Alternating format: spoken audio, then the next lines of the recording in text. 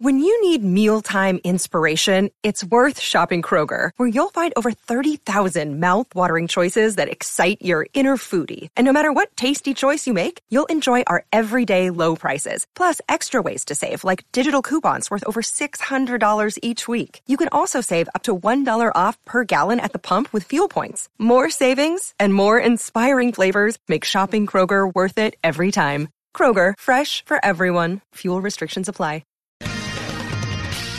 Hey everybody, it's Lon Seidman. We're back with another interview this week because we sent somebody to Utah to watch a rocket booster that was strapped to the ground get launched essentially in a test flight. It didn't go anywhere. It was just staying put, but it was basically simulating its full ride to orbit. And Derek DeVille is joining us, who was the guy we sent over there. And Derek is a solid rocket enthusiast. He is a hobbyist who makes rockets that go all the way off into space, so we figured he'd be the best guy to send to Utah to check this out. So first of all, Derek, welcome to the show. Why should we care about what happened in Utah this week? What was the big deal?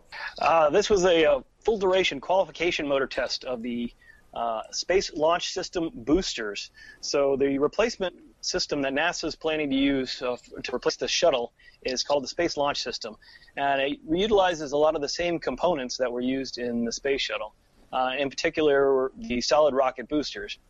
The main difference made out of 4 segments. These are made out of 5 segments. So they took the same existing segments. They have a forward segment and an aft segment that are specifically configured for those areas, and then they normally have 2 center segments. Now they're placing a 3rd center segment.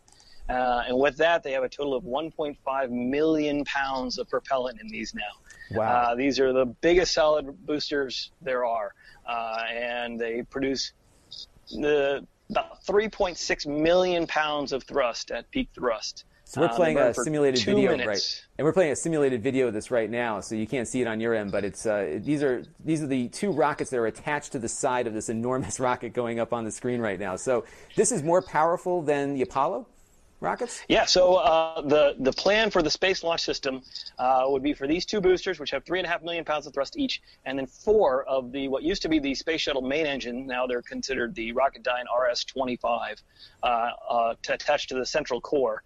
And combined, those will produce 9 million pounds of thrust, which is exceeds the 7.7 million pounds of thrust of the Apollo Saturn V rockets. So this when they do launch, it will be the biggest rocket ever. And solid rocket boosters are not like a jet engine. So what happens when you light it? Is there any way you can stop it?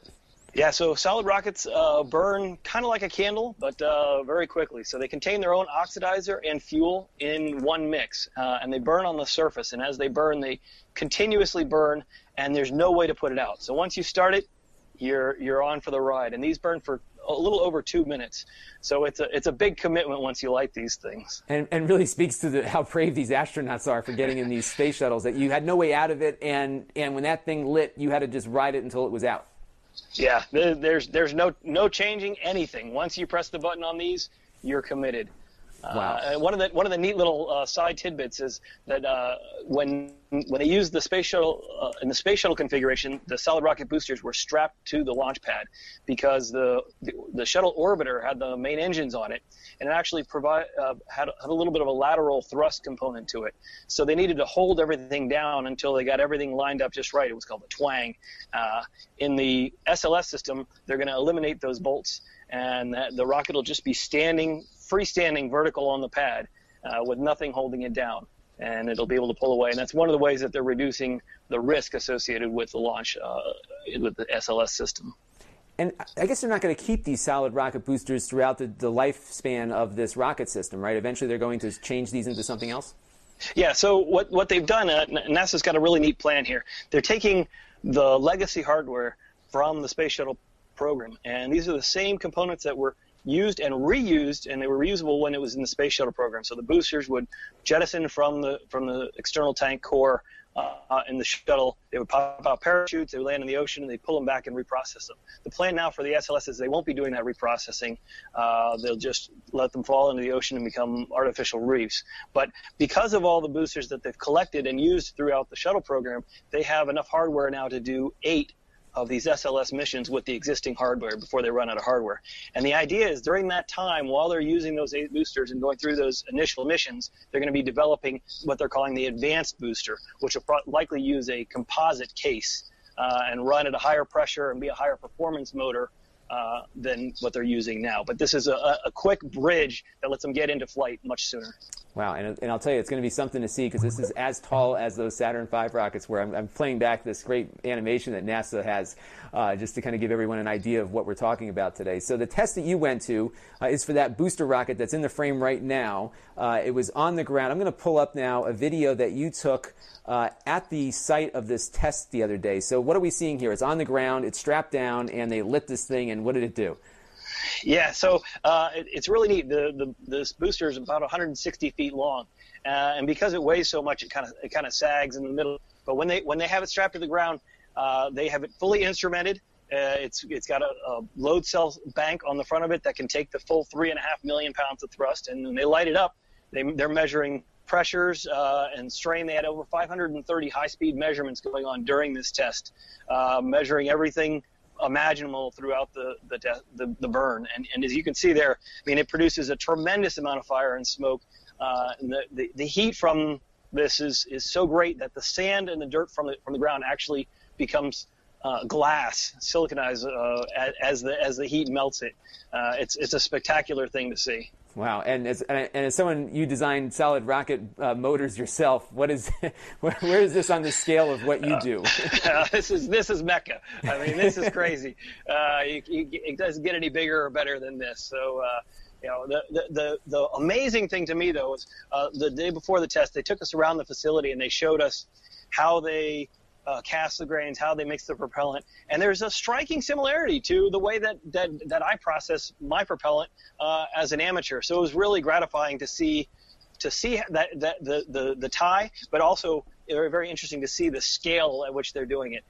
They mix propellant in mixing bowls that contain about 6,800 pounds of propellant per bowl, and they process 44 bowls for each segment of grain, and then there's 5 of these segments that make up the entire rocket motor. So and then as they do it, they call it a campaign while they're doing the mixing, and they only have 16 bowls.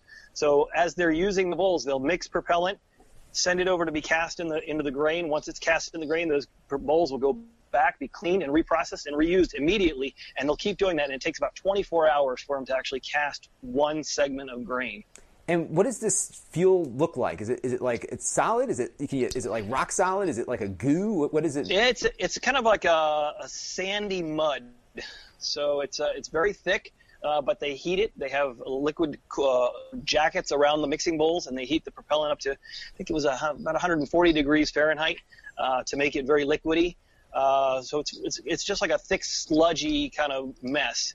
It's very sticky. It's kind of a rust brown color. They use red iron oxide, which is actually just fine particles of rust, and that's a burn rate catalyst that they use. In the propellant. So it's neat. And then they process everything under vacuum so that there's no voids, and they do a lot of extreme amounts of quality control to make sure that everything is done right. They take and cast sample motors from each bowl and samples pieces of propellant and make sure that everything's consistent and works the same every time.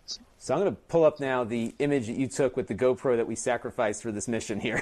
so this GoPro is like right next. How close is the GoPro to the rocket that we're watching? The GoPro is actually about 25 feet away from the nozzle exit. And 25 feet, so that's not very far. 25 feet. No, the motor itself is 12 feet in diameter.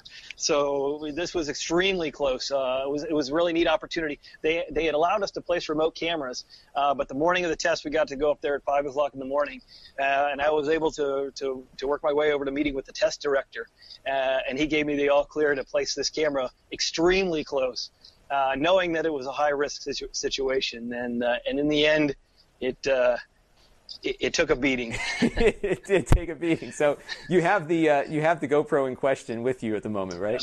Yeah, actually. Or I can pull it up. I have a video here. Okay, you got it there? This might even be more fun to look at. So we're going to let this video play through. It gets blurrier and blurrier, and the reason why it's getting blurry is because the GoPro is melting, right? So so the radiant heat energy coming off this flame was tremendous.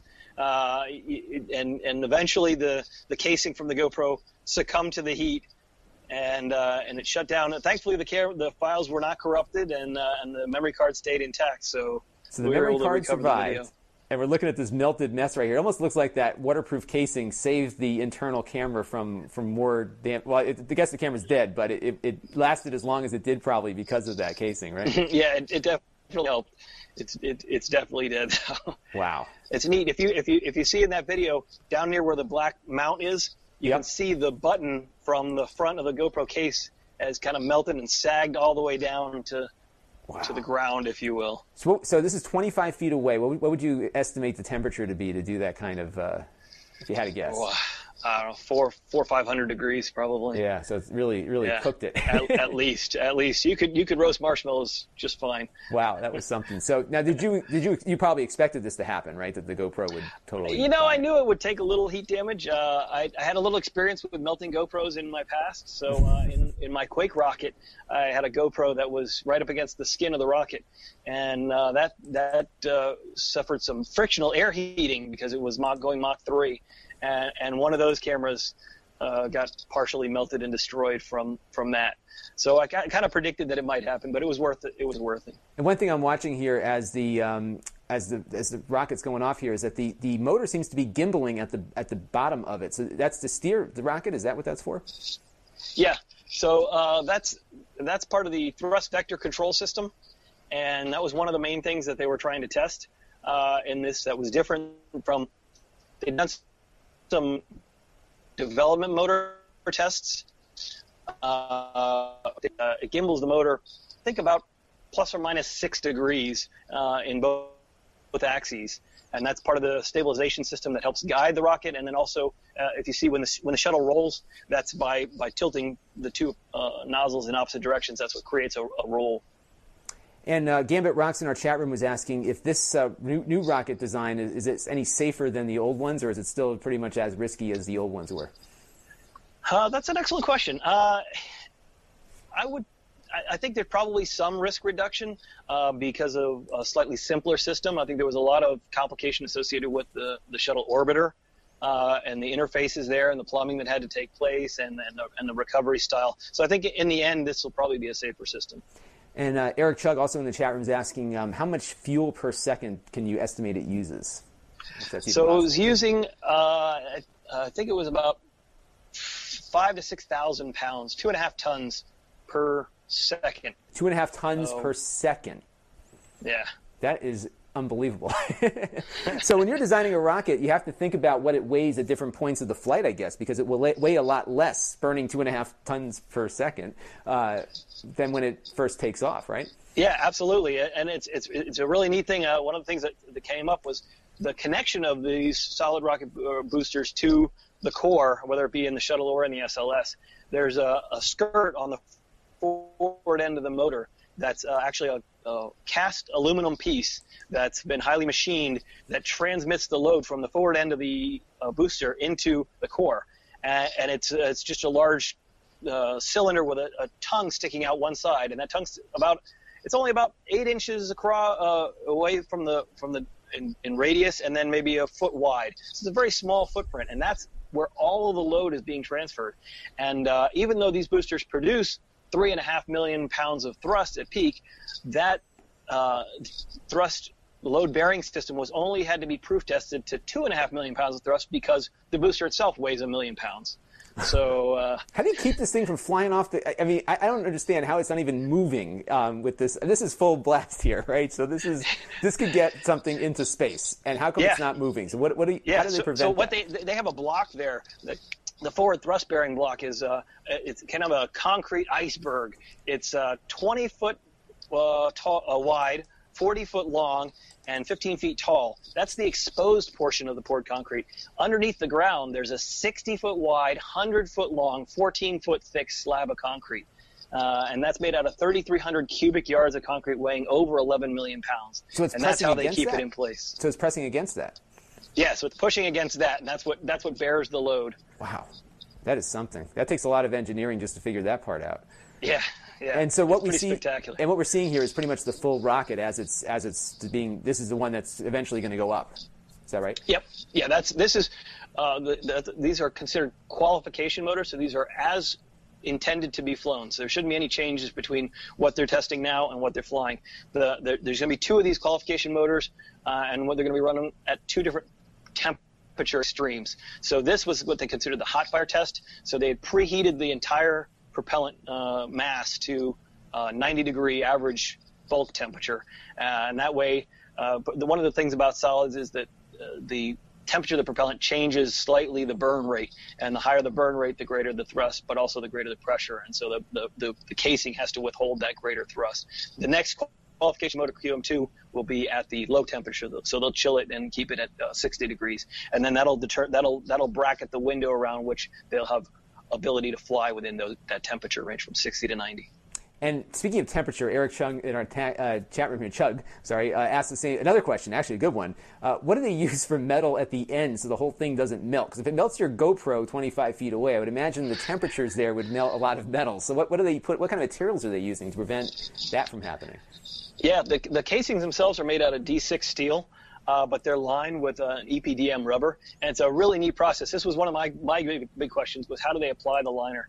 And the liner is actually made out of sheets of rubber that they have scaffolds. They lay these segments horizontally on the ground, and people climb inside of them and lay these sheets of rubber, and it's partially cured rubber. And they'll just do butt joints where they'll bring, as they lay the sheets in, the 2 sheets will just be pulled up against each other, and then they'll vacuum bag that and put it in the oven.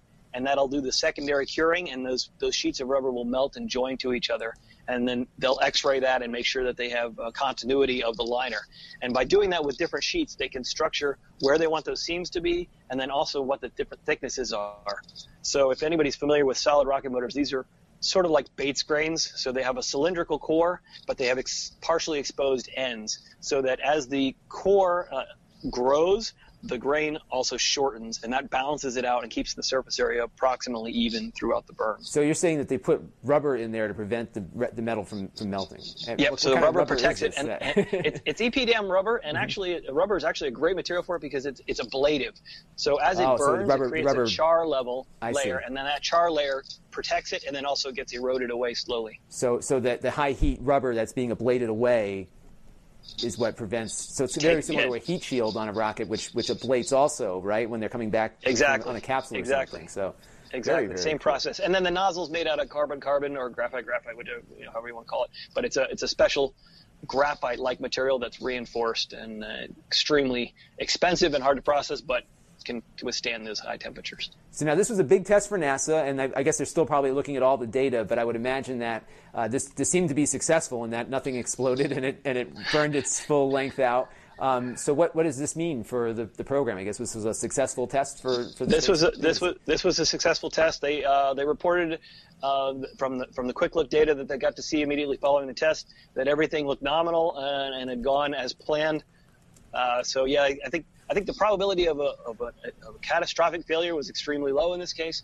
I think they want to probably see how well their predictions match what actually happened, and that'll in the end ultimately determine the success of this test. But from everything they could gather initially, it was a successful test. And this is great. So the video is just remarkable. I think the GoPro being as close as it was, you can just see just how much power is getting pushed out of that rocket right when it lights up. It's everything. You can see everything on the ground, and that post that's just in the front left of the frame there had a piece of dark tape around it, and it's absorbing so much radiant heat that it's just everything is smoking and burning just from being nearby. It's amazing. It really is just incredible. So now I want to talk about, before we wrap up, you do some other stuff with rockets as well.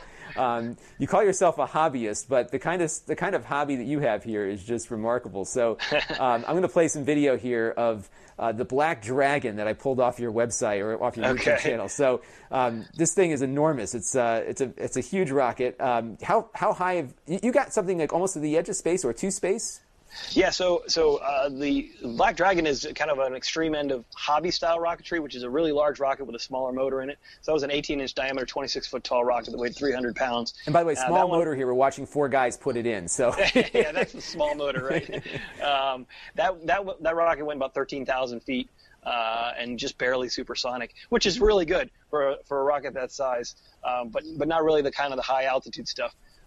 Some of the other stuff that we've done, like with Quake and with CSXT GoFast, are more missile-like almost, and those are really high-performance rockets where you're really pushing to have the most amount of mass fraction and performance that you can get out of them. And in those cases, Quake ended up going 121,000 feet, and GoFast went 72 miles, so about 380,000 feet. So those are kind of the extreme limits of the high end of the hub. Wow. And so I have another video here. This is the Carmack launch attempt here. I'm going to play back a launch of one of your rockets here. So this one looks that's Quake. That's Quake. Yeah. And this was, so John Carmack, the guy that created Quake, is also trying to get, he's trying to compete in the commercial space arena. So he had a contest here, right, to see who can get, the goal was to get to space, right? Well, no, the thing about it was with a lot of people that get on forums and in other public arenas and talk about how easy it is to build things to go to space, and a lot of it's talk, and basically John Carmack called their bluff and said, hey, if you guys think it's that easy, I got $10,000 that says you guys can't put to whoever can put a rocket to 100,000 feet and get GPS data and bring it back successfully. And I said, well, that sounds like something I might be able to do. So that's what Quake was about, was trying to meet those goals. In the end, I got the 100,000 feet, went 121,000 feet, fully recovered, but didn't get any GPS data. It turned out that was actually a little trickier than expected. Even though we had a bunch of four GPS units on there, they all lost lock during the acceleration of a boost. So after all that work, you didn't get the money, huh? He ended up granting me half the prize. Okay, that's which good. Was nice. That was fair. That was a good concession. Yeah. I was happy with it. So we're watching this rocket take off right now. You had a bunch of cameras on it. I guess you could say it goes off like a rocket. There's no delay between the time that motor lights and this thing is off the pad and flying. So there's not a lot of weight on these rockets beyond the engine, I would imagine, right? Right. So in a rocket like Quake, you got 4,000 pounds of thrust behind a vehicle that weighs 200-300 pounds. So you get a lot of acceleration off the pad, and so a lot more than a human could ever stand. So it's much more missile-like than it is space launch vehicle-like. It did have some payload. We're watching this GoPro footage of or whatever you strap the camera to the side of it. That's amazing.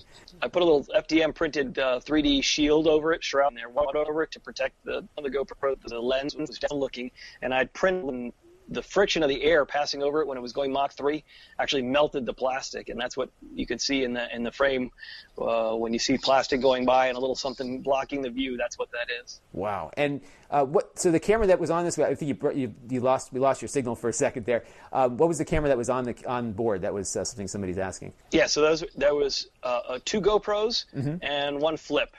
And the one GoPro melted, so we actually lost the video out of that. But the down-looking GoPro got us some good video, and the flip got some good side-looking video. So the side image we're watching right now is from a flip camera.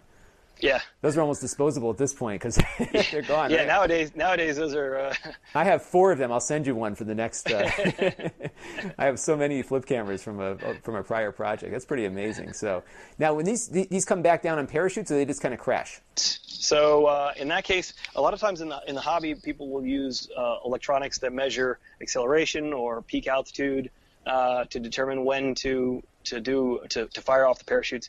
In my case, I used simulation, and I just used it based on time, because when you're in a flight like that, it takes so long to reach apogee. The motor will burn for 10 seconds or less, but it'll take 90 seconds to reach apogee. So for 80 seconds, you're coasting vertically, if you will. And so anywhere near the end of that, you can pop out the parachute. And actually, because you're so far above the atmosphere, at that point you're above 99% of the atmosphere, there's really nothing to slow it down. So even when the parachute comes out, that vehicle was going supersonic on its way back in because there was just no air to slow it down. Wow, that's amazing. What does it cost to do this? This is an expensive hobby, I would imagine. Yeah, too much.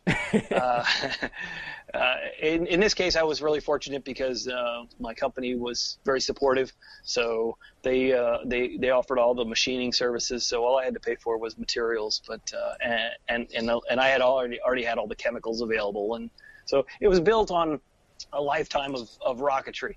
So even though it was done relatively quickly and inexpensively, it was based on a lot of other work, previous work. And so this is not something you can do like every weekend, I would imagine. This takes time to plan this out. You have to make the motor with the rocket fuel, right? I mean, there's things that you have to do to make these things work. So it must kill you not to be able to do this like every day of the week. Yeah. I'm actually slower than NASA. I'm doing about one rocket every 4 years now, which is pretty slow. It takes maybe a year worth of planning and design, and then execution can be anywhere from 3 to 6 months to actually do it once you're ready. Wow. And behind you, it looks like that is the rocket that we were just watching, the Quake. Right? Yep, that's Quake right there. And were you the only one competing at that competition, or were there other people also? No, there was actually that launch that I was at with a smaller 2-stage rocket. Your efficiency goes way up when you stage because you get to lose a lot of the excess weight early on.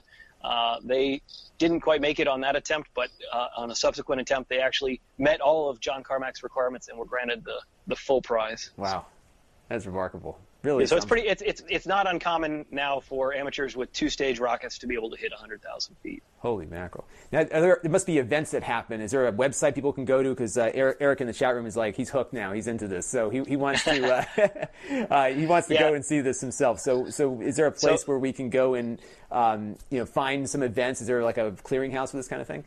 Yep. Tripoli Rocketry Association, TRIPOLI.org. is the main high-power rocketry club in the country. It's a national club. They've got chapters in every sector or every region of the country that have organized launches, get FAA clearances, and they can really help you get started in the hobby and work your way through the process. Wow, that's really something. Really cool stuff. So, Derek, where can people find all that you do? I have your address here linked in the on your title screen here. You don't see it, but ddeville.com. Is there other places that people can go to find? You have a YouTube channel too, right? Yeah, I have a YouTube channel. D3 DeVille is the YouTube channel. And then if you're just looking for generic information about model rocketry or high power rocketry, flyrockets.com is another interesting site that helps connect people to the hobby. And I guess the best way to get started is how everyone has gotten started, I guess, with Estes rockets, right? Something small and relatively low damage causing devices. Yeah, that's the entry point. Most of the people who are involved in high power rocketry and amateur rocketry these days consider themselves born again rocketeers. So they started out with Estes as kids, and they all remember, and it seems to be a trend that they all did the same kind of thing. The kit said put an A motor in it, so you put a D in it, and the kid said make it a 2-stage, and he made it a 3. It's a pretty common story. So if that's you and you fit that profile, get into high power rocketry. It's a great thing. There's also a magazine called Rockets Magazine. You can look them up. I don't know what their address is, but it's a great magazine that covers all the national launches and has lots of vendor advertisements, and it'll get you started. And where do you see the hobby going? Because now they're hitting space now. I mean, that's something that hobbyists weren't doing before, 2004, 2006 or so. Where's the hobby going? I mean, is there anyone crazy enough to maybe try to put themselves in one of their own rockets? Is that far off here or what? Well, I hope no one does. It's a great question to see where things are going. Technology is making a big difference. We're seeing a lot of 3D printing coming into the hobby now, people getting creative with that. I think I'd like to see more and more people get into the propulsion side of things. That's the real science that's much more interesting to me, is figuring out the chemistry and the physics and the mechanics of making your own propulsion. But the electronics are a big arena now. People are getting much more serious with the GPSs and the inertial nav and the electronics packages that they put together in these rockets now. So that's kind of a neat frontier now. Yeah, and I would guess too that with the Raspberry Pis getting more powerful, and there's all sorts of other tiny little computers that can really process a lot of data for a very little footprint, both in power and overall size. That's got to be exciting in a new direction, right? Yeah. I mean, your average smartphone today is kind of the perfect all-in-one rocket computer. I mean, you've got smarts. You've got a 6-axis or 3-axis accelerometers and gyros and cameras, and it's all there, ready to go. So I mean, you stick an iPhone or a Galaxy in a rocket, and I think you're ready to go.